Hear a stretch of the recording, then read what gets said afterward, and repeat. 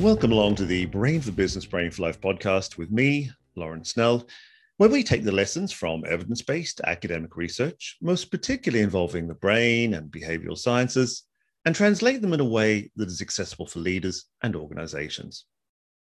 I'm delighted to welcome to this episode of Brain for Business, Brain for Life, Dr. Frank Pega. Dr. Pega is a technical officer in the Environment, Climate Change and Health Department at the World Health Organization, the WHO, in Geneva, Switzerland. As an epidemiologist and health economist, he is passionate about producing innovative and high-quality evidence and policy that can be used to improve workers' health. He is World Health Organization's responsible officer for the WHO International Labour Organization joint estimates of the work-related burden of disease and injury, which includes coordinating contributions from 200 individuals in 35 countries. Before rejoining the WHO in 2015, Dr. Pega worked for 15 years in health research and policy roles in international organizations, national governments, and universities in the Americas, Europe, and the Western Pacific. He holds a PhD and postdoctoral fellowship in epidemiology and health economics from the University of Otago in New Zealand. He's published 45 articles in leading academic journals and received several international awards, including a Fulbright Fellowship at Harvard University. Frank, you are very welcome. Thank you so much, Laurie. Lovely to be with you. It's great to have you here because I'm really keen to talk about a particular piece of research that you recently completed with some colleagues into the impact of long working hours on a range of health outcomes. Could we perhaps start by you telling us a little bit about the background to your research? Sure. So this research that you're talking about, Laurie, is really in the spirit of the Sustainable Development Goals. So this is a partnership between the World Health Organization and the International Labour Organization that really seeks to improve partnerships for development and increase policy coherence across the world.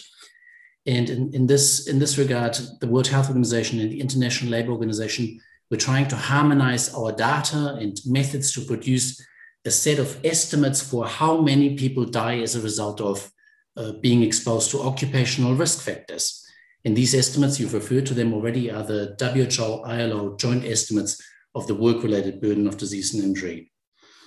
And as part of this quite ongoing project, we've been harmonizing our data and methods for the last 5 years. We have essentially sought to establish one joint set of these burden of disease estimates for which we did not have previous estimates at either of the two UN organizations that are responsible for health and labor. And what we did here is we initially identified long working hours as one of these relatively new occupational risk factors of interest for which we could consider if there was enough evidence to produce estimates. And we then went ahead and worked with approximately 60 professors from around the world to systematically review and pool all available evidence and data that we could find on the effect that long working hours have on ischemic heart disease, strokes, to cardiovascular diseases, and then also to mental health outcomes on alcohol use disorder and depression. And we also went on a huge enterprise to build databases which have over 2,300 surveys in them from 154 countries on the number of hours that people work so that we could estimate how many people work long globally. And eventually we could put these pieces, so the research that we conducted with the professors and then our own database building, we could put this together to estimate the number of deaths from cardiovascular diseases, ischemic heart disease and stroke specifically, that we can attribute with confidence to exposure to long working hours. So this was really a huge global UN interagency effort that has taken us 5 years to complete. Okay, it sounds like a huge piece of work that was undertaken.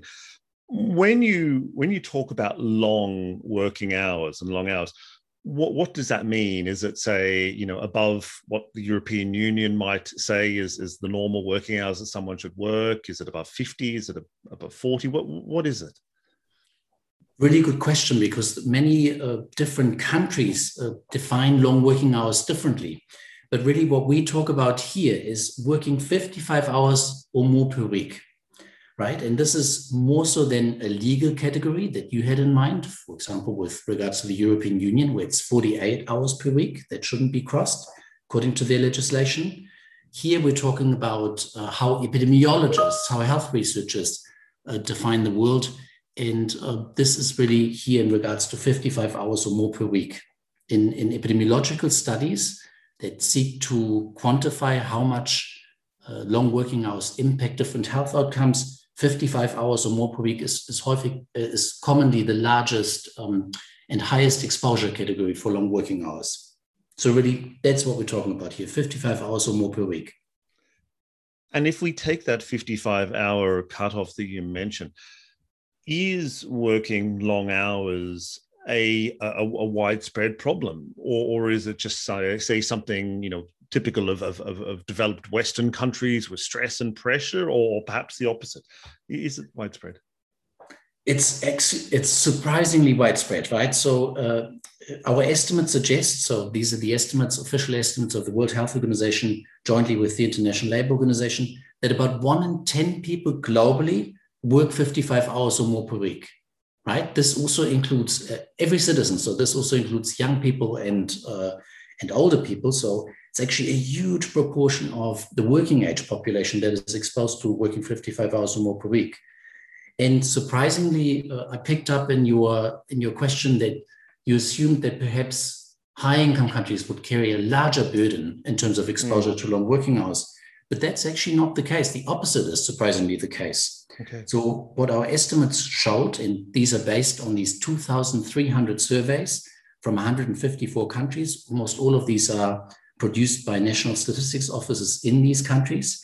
What they showed is that people in the Western Pacific and Southeast Asia are much more commonly working long hours than people in, for example, Europe and North America, where we basically find the lowest rates at which people work long hours. So it is a north-south divide, similar to what you said, but it's the opposite trend, whereby basically the global south seems to be working longer hours than the global north. And there is this divide between low and middle income countries working longer hours than high income countries, very crudely spoken. What we can see also is that, and this might maybe explain the puzzle that you presented in the beginning, we can see that there might be a relationship between the laws and regulations that are in place that limit working hours through maximum limits, right? You've referred to the European Union before, these 48 hours. We can see where these laws, policies, and regulations are in place and are enforced, that numbers of hours worked generally seem to be lower.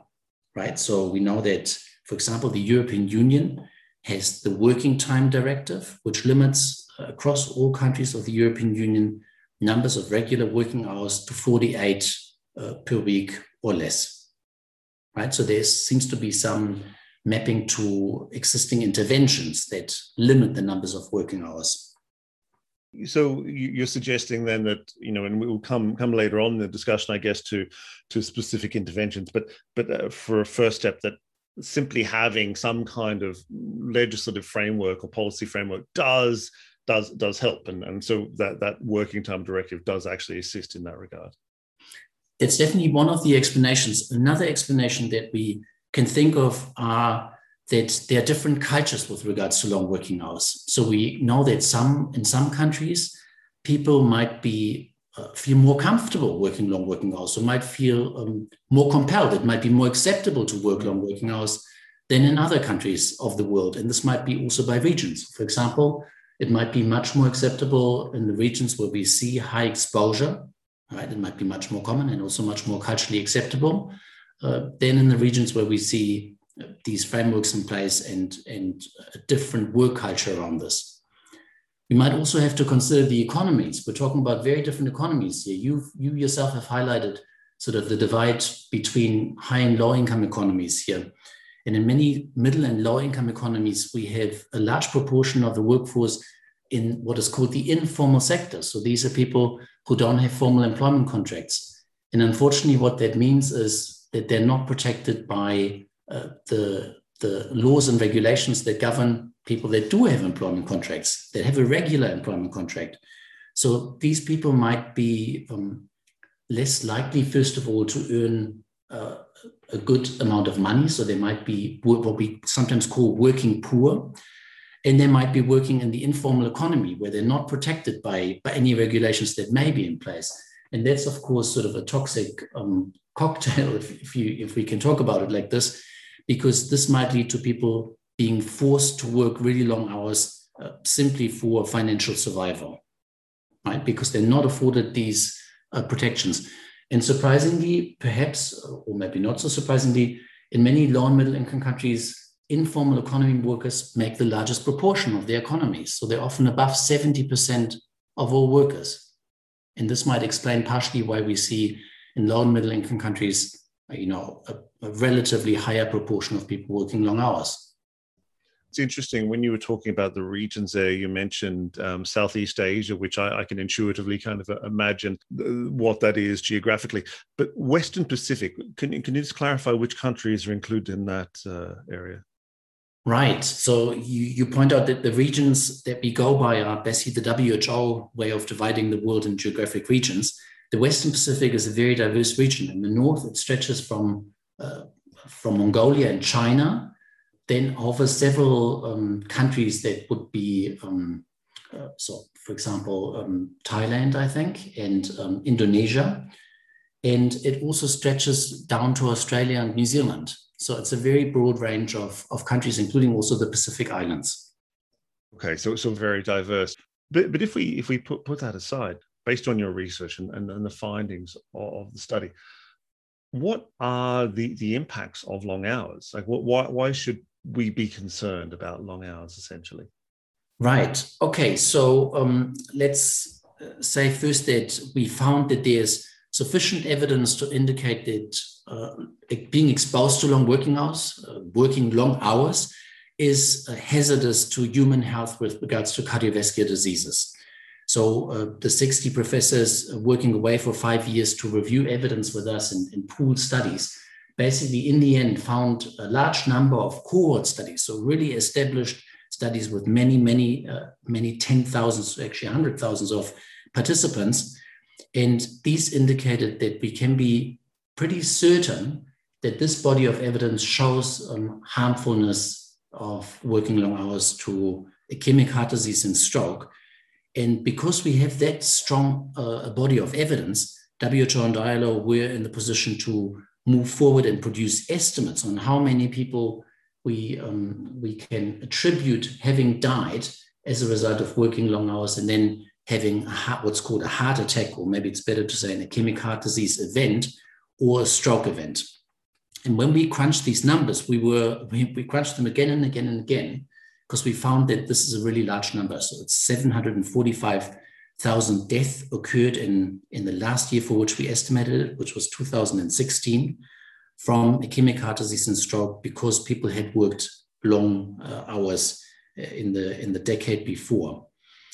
And what we found there is that basically with this one study, we established the largest occupational burden of disease for any specific risk factor that the World Health Organization or the International Labour Organization had previously estimated. So a really, really revolutionary result here in that long working hours, previously completely unquantified, now emerged as this largest risk factor. What I should probably also say is that we didn't find sufficient evidence to suggest that long working hours increase the risk of alcohol use disorder or depression. So for these two outcomes, for mental health outcomes, we simply need additional evidence to know if long working hours also cause a burden of disease from these mental health outcomes. And what I should perhaps also mention, Laurie, is that for our death from cardiovascular disease, these 750,000 deaths in 2016, there was a strong upward trend from our first year of estimation, which was 2000. So we found that, it appears that quite a few, about 20% more people died in 2016 as a result of working long hours than that was the case as estimated for the year 2000. So it seems to be an increasing trend. And do you, and I'm perhaps jumping to a point where you as a researcher may not feel comfortable commenting, but you think about the additional pressures for long hours during the COVID pandemic. Do you expect that actually will have continued and possibly become worse over that time? Absolutely. So you might have seen that the Director General of the World Health Organization, Dr. Tedros, has actually commented on this. And he said that there's a major concern of our organization, of the World Health Organization, that with COVID and the results of COVID, that we are seeing an increase in the number of people who work long hours. There were two potential pathways that the Director General postulated. One was that he said that we have teleworking quite commonly now. We know from several studies that teleworking seems to have increased the numbers of hours worked. I think many of us who've been in national lockdown and worked from home have probably experienced this ourselves. So there seems to be this upward trend. And then also there's some economic evidence which shows that when countries go in recession, and this of course is happening and has happened as a result of the COVID pandemic, that then because some people are being laid off, some other people have to compensate. And we can see that those people who are in work seem to be working long hour in a more competitive economy. So these two concerning upward trends were highlighted by the Director General of the World Health Organization. Okay, so it's definitely there. If we go back to the numbers themselves, and obviously it's quite a shocking number of deaths or mortalities. Is it, do you believe, and maybe this is something that came out in the research, is it a causation or a correlation, to go back to that sort of that old chestnut? You know, is it the long working hours which is causing the deaths, or are they simply, you know, because someone's working longer hours, they're not able to get as much exercise and enough psychological downtime with friends, family, etc.? Or is there a direct link? Okay, that's a really good question, and something that the scientists have very carefully looked at, as have we at the World Health Organization and the International Labour Organization. There are two pathways that have been theorized for a really long time for how long working hours get under the skin, or to be more precise, get to your brain and to your heart. One is this direct pathway that you've talked about, right? So we know that people, probably everybody has experienced this who has worked long hours. There's an increased level of stress, and that's also been measured. So we know that when people work long hours, that their level of stress increases, and stress has a physical effect on tissue, right? On the brain, on heart tissue, whereby it can cause a stroke or an ischemic heart disease event. So this is a direct pathway. A second pathway is exactly as you have also outlined here. Scientists know from the existing evidence that people who work long hours may be engaging in some behaviors to compensate for the stress from these long hours. And this might be, for example, sleep deprivation, right? And we know that sleep deprivation in itself might also increase the risk for cardiovascular disease. So in other words, exposure to long working hours causes sleep deprivation, and sleep deprivation then causes the cardiovascular disease event, right? Other than sleep deprivation, we've also seen theorizing of increases in other health detrimental behaviors such as smoking. And we've ourselves studied evidence on increases in alcohol use, and there we haven't found anything. But you can see that these are the indirect pathways. So let me just be very clear. What we did with these estimates is trying to isolate exactly how many deaths can be attributed exactly to this one risk factor, which is occupation exposure to long working hours.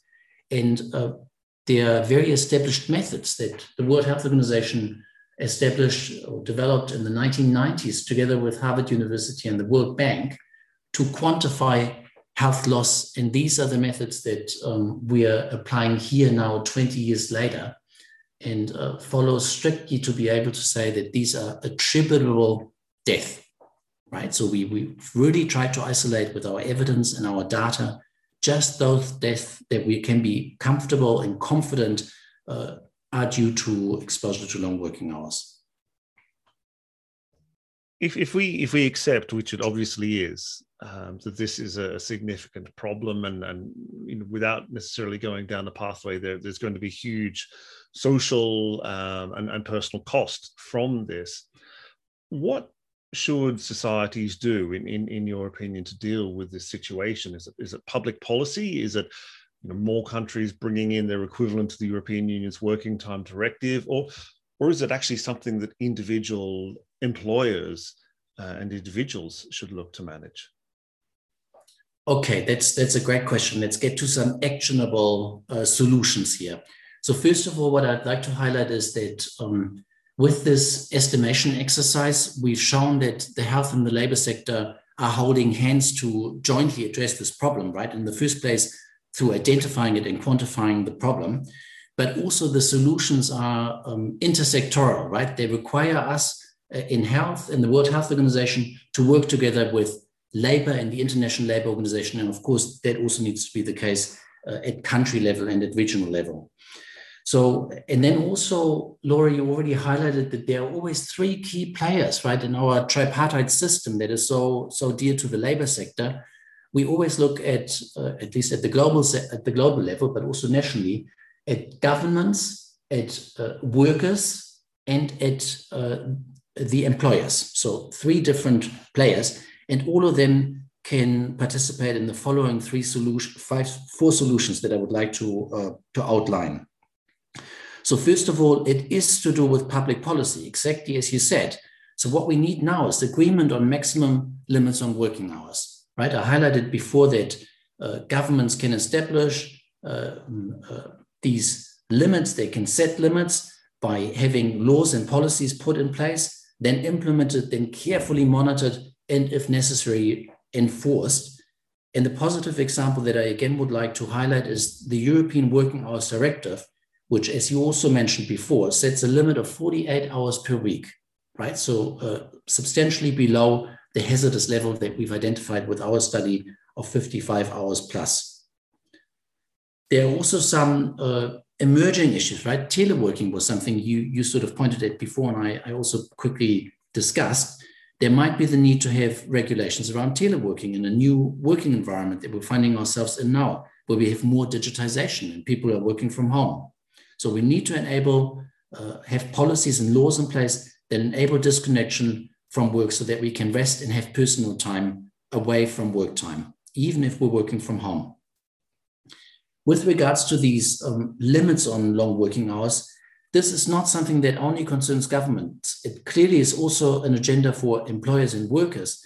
And they can, for example, include these maximum limits for working time in collective and bilateral bargaining agreements, right? So when they agree on how the social contract of employment is to be arranged. And then it's clear that we can also have all three stakeholders, governments, workers and employers, jointly monitoring and enforcing these limits to make sure that they actually adhere to.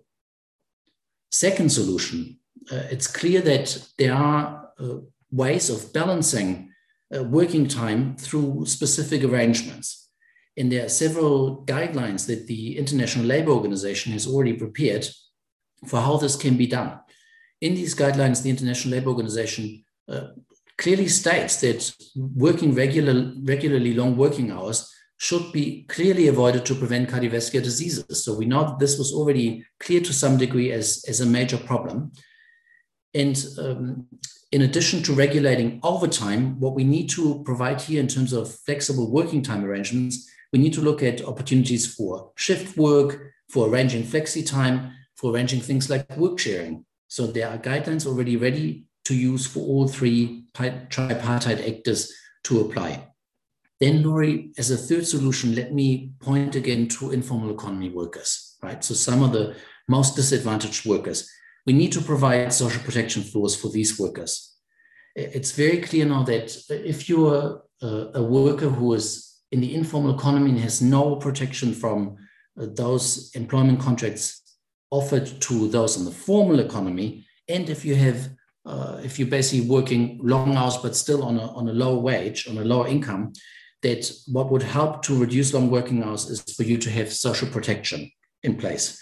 And to that regard, we will call for provision of social protection floors by governments for these disadvantaged workers. They include not only informal economy workers, but also migrant workers might be disadvantaged and might have to work long hours to make ends meet financially, and also those who we generally refer to as the working poor. Okay, and fourth and final solution that we can provide and can offer is to have basic occupational health services for all workers, right? This way, governments can ensure what we refer to as universal health coverage for these workers with these essential services, and that can enable occupational physicians to check in and regularly monitor how many hours workers work and take necessary corrective steps. Okay, so a number of different options there, and what role in particular, I guess, just as we're finishing up, what role in particular would you see that the WHO and the ILO should play in this? Is it further research? Is it directing policy? Is it guiding and advising? You know, WHO and ILO are the specialized agency of the United Nations for Health and Labor. So clearly, we jointly need to address these issues further. We've taken a very crucial first step in jointly quantifying health loss from working hours for some health outcomes, right? We have to always keep in mind that we quantified ischemic heart disease, death from ischemic heart disease and stroke only, but there might be other health outcomes that we've missed. So there is exactly that additional monitoring and research agenda that you've talked about. So in addition to the monitoring we already do, we need to continue this, and we need to then start regularly reporting on these numbers of death and look at trends so that we can provide analysis for policy and action. Also, as you mentioned, you know, governments and other stakeholders look to the two organizations for guidance. There are several ILO conventions on long working hours. Indeed, the first ever international convention of the International Labour Organization was on long working hours. This was over 100 years ago in 1919, when the International Labour Organization was just formed. So you can see that this was clear a long time ago, that long working hours are a problem. But only now, over 100 years later, is it clear to us how much of a health hazard these long working hours are. So, you know, these conventions need to be strengthened, and probably more governments might be interested now in signing up to this range of conventions on long working hours. And then also, the organizations play a key role in formulating laws and regulations for, you know, putting maximum limits on working hours, and also in shaping the occupational health services and labor inspection that are so crucially needed to reduce working hours prevalence, long working hours prevalence in countries where they cause so much harm. And finally, of course, WHO and ILO provide guidelines for key interventions. So there's a whole research agenda to identify which of these interventions are really the best in the long run. Dr. Frank Peger of the World Health Organization, thank you very much for your time and your insights. Thank you so much. A real pleasure to be with you, and all the best.